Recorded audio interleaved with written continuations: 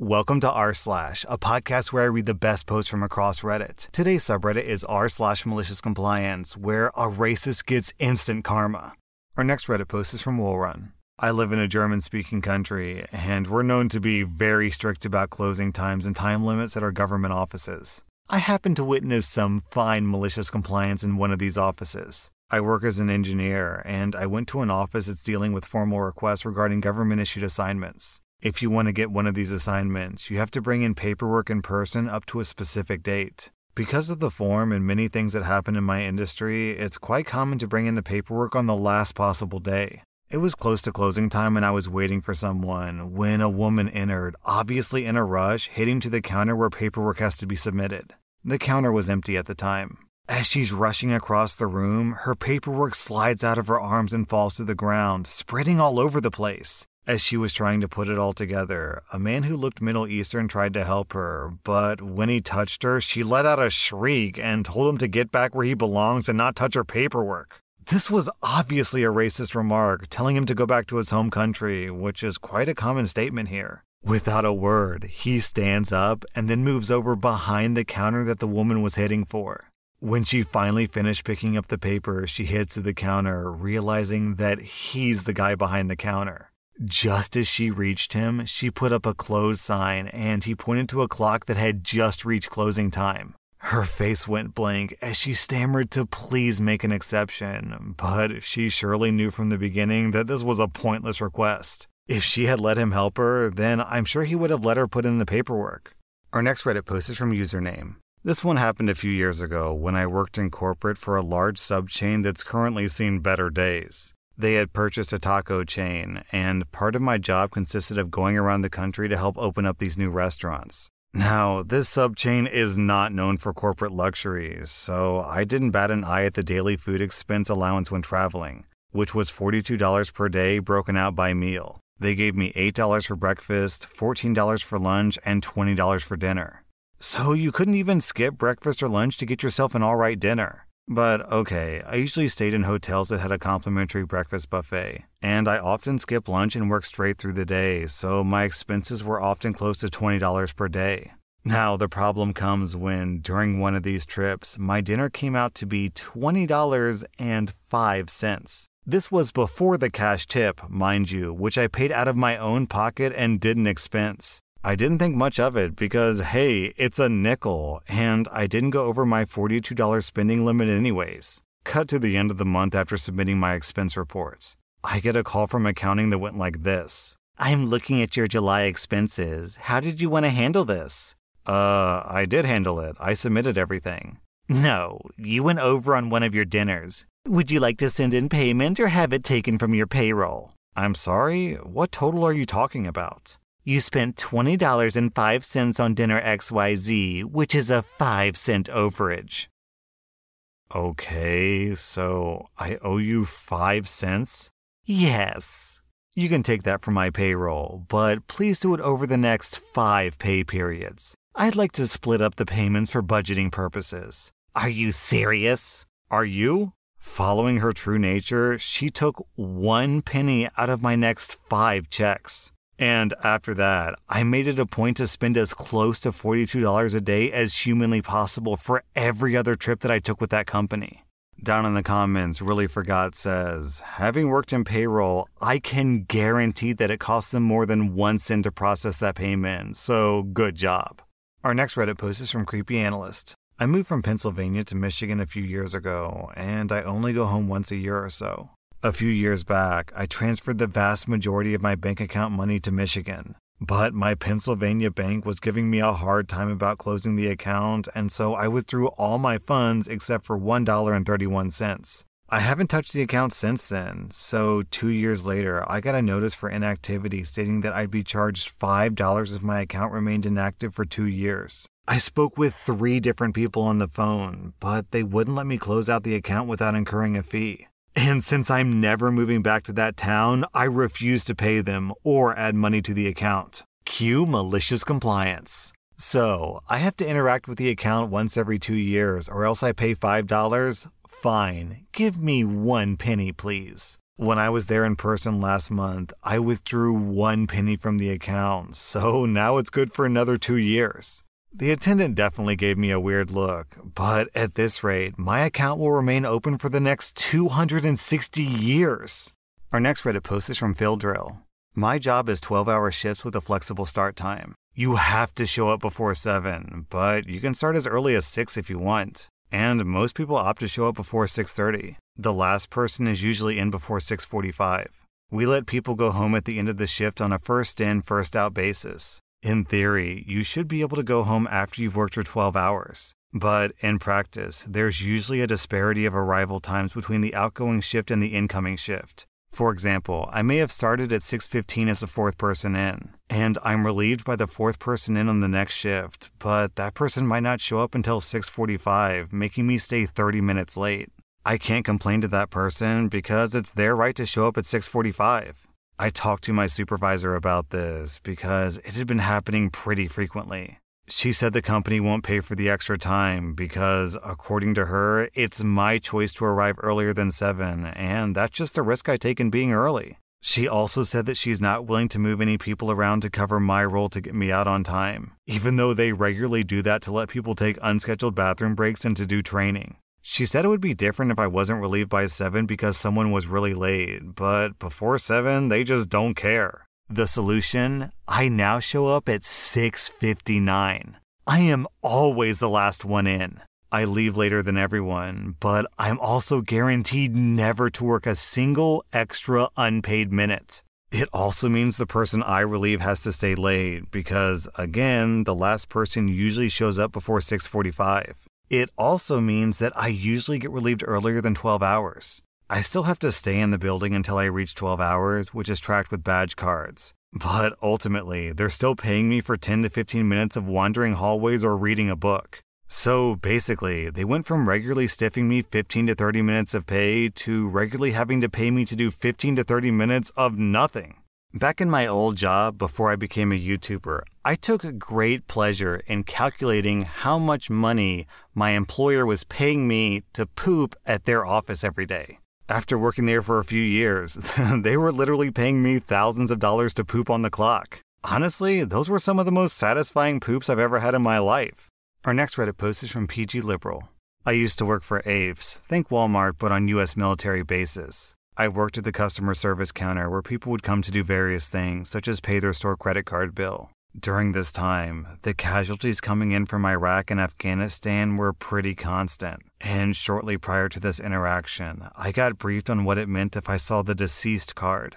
I got the feeling that we had several customers who died in Iraq. And AFES put this policy in place because they likely didn't want the bad PR from trying to collect debt from widows. Which, I mean, is a good idea. So if a customer was deceased, the card was closed, all debt was written off, and all automatic payments were canceled. Well, if you've ever worked or dealt with AFES, then you understand that they're incredibly incompetent. Well, one day I'm working and a woman comes up to me and says, "I'm Miss Jackson and I would like to make a payment on my Star card." I said, "That's fine. Can I see your ID or Star card?"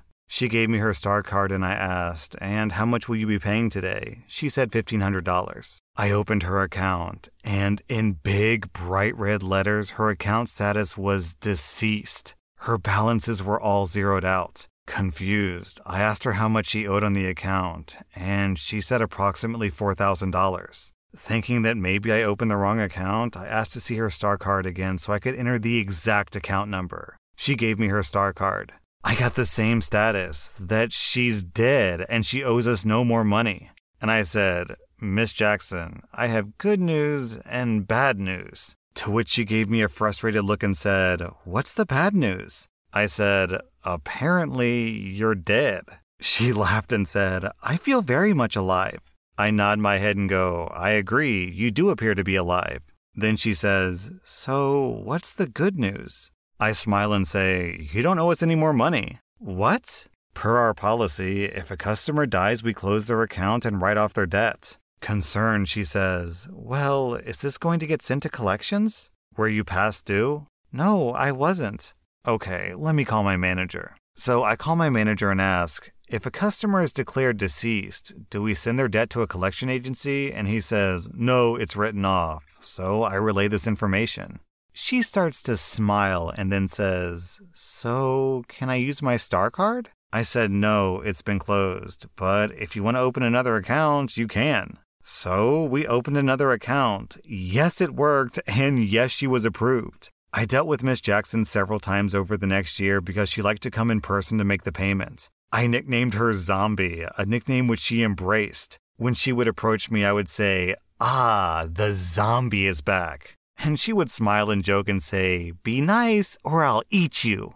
We kept it as an inside joke, and my coworkers were always confused. So, for clarity, the malicious compliance is that I allowed the system to say that she was dead, and I didn't attempt to correct it. So, I'm trying to imagine what would have to happen in order for this customer to be mistakenly labeled as deceased at Aves. And here's my operating theory. A manager and someone else were working at the store. The manager asked an employee, hey, employee, did Miss Jackson come pay off her debt? The employee who wasn't paying attention said, she did. And the manager thinks to himself, oh, she's dead? That's a shame. Then just typed her up as deceased, and that was that. Our next reply is from Federal Ant. This happened several years ago when my ex and I were going through a heated divorce and custody battle. While we were married, we had a couple of conversations about how rich people hide their assets to avoid paying taxes. I've never had enough assets to do this, but my wife somehow got the idea that I was and told her attorney that I was laundering money and hiding income. I couldn't even afford my own attorney, so I represented myself. Her lawyer wasn't a total butthole, but he was clearly out to get me. And he talked down to me like I didn't deserve to breathe the same air as him. One day, I got a letter in the mail from him requesting an updated income declarations form and 3 years of financials. It had a huge list of things to include. I own a communications tech company that was in super startup phase back then. Money was already tight. I was trying to get this business off the ground with no financing. I was finishing my MBA with scholarships and loans, so paying for copies and postage or driving this 30 miles to his office meant eating peanut butter and saltines for a week. So I called him to explain my situation. He all but called me a liar and didn't believe that I couldn't afford it. I was put off by that, and I said that I was taking time away from business that I needed to handle. To which he replied, and I'll never forget this, well, according to your income declarations, you're not that busy. What do you do all day? He then said that if he didn't get these documents, he would consider my previous filings as fraudulent. He would tell the judge, contact the district attorney, and also alert the state tax agency and the IRS. It was probably an empty threat, but I'm no lawyer. eFax is one of the services my company provides, and at the time it was relatively unknown. So I asked him if he had a fax machine. He said, yeah, I have a fax machine. What law office doesn't have a fax machine? And then, suddenly, I got an idea. Okay, I said to him, I'll put together and fax whatever I can. Okay, mother effer, you want 3 years of financials? You got it. I scanned to PDF every receipt that I could find.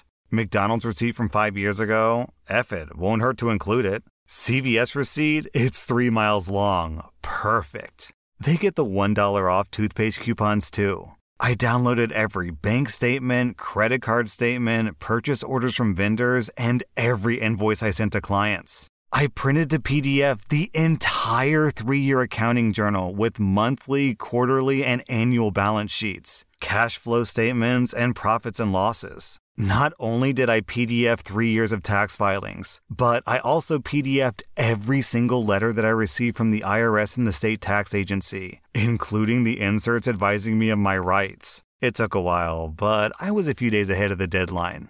I made a cover page that was black background with white lettering. Whenever I could, I included separator pages in all caps in the biggest, boldest font that would fit on the page in landscape. For example, all receipts from the year 2001, or all taxes from the year 2001, etc. I merged everything into a single 150-page compressed PDF and sent the document using my eFax system. Every hour or so, I received a status email saying the fax failed. That's weird. Well, they are getting this document. So I changed the system configuration to keep trying it infinite number of times until it successfully went through. It was weird that I was still getting status email failures. I'll just delete the failure emails and keep the success one after it eventually goes through, I thought. Problem solved. 2 days later, a lady from his office called me and asked me to stop sending over faxes. Their fax machine had been printing non-stop. It kept getting paper jams and running out of ink, and they had to keep shutting it off and back on so they could print. I explained that our boss told me to send this by a deadline or else he would call the district attorney and the IRS. Since I didn't want to get a call from the DA or the IRS, I would keep sending it until I got a success confirmation. I suggested they just not print until my fax completes, but she did not like that. She asked me to email the documents, and I told a little white lie that my email wouldn't allow an attachment that big. Unless her boss agreed in writing to cancel the request or agreed to reimburse me for my cost to print and ship, I said that I would continue to fax them until they confirmed they received every page. She put me on hold, and the attorney got on the line. He said to forget sending the financials. I said that I would need that in writing, so I'll keep sending the fax until he sends that to me. He said, please stop faxing and I'll send it in writing. Then I said, you send it to me in writing and then I'll stop. There was a long moment of silence. Then, click. About 20 minutes later, I received an email from his assistant with an attached signed letter in PDF that I no longer needed to provide my financials. The letter then threatened to pursue sanctions in court or sue me for interfering with their business. Every time I saw the lawyer after that, he never brought up sanctions, lawsuits, criminal referrals, or financials again. That was r/malicious compliance, and if you like this content, then be sure to follow my podcast because I put out new Reddit podcast episodes every single day.